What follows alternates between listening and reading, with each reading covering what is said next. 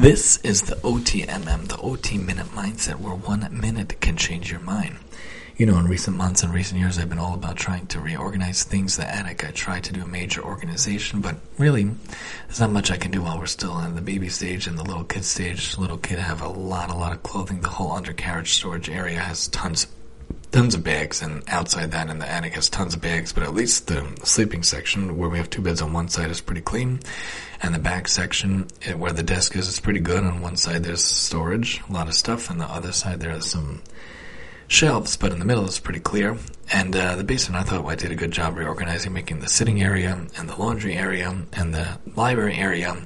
But throughout the house, I'm trying to think of different ways to organize things. I have this idea to organize the disposables in the disposable drawer. Hopefully that'll come soon. Last year I organized the extra cutlery drawer into like this cool 4-sectional thing.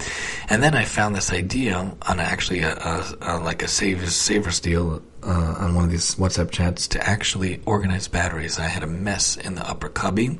I got a battery daddy, it's called DADDY, and then another one like a knockoff version, and I was able to organize all my batteries into this compartment. They have them, the C batteries, the D batteries, the AA, the AAA, even some 9-volt ones. Very cool. Organizes the whole area. Really worth it.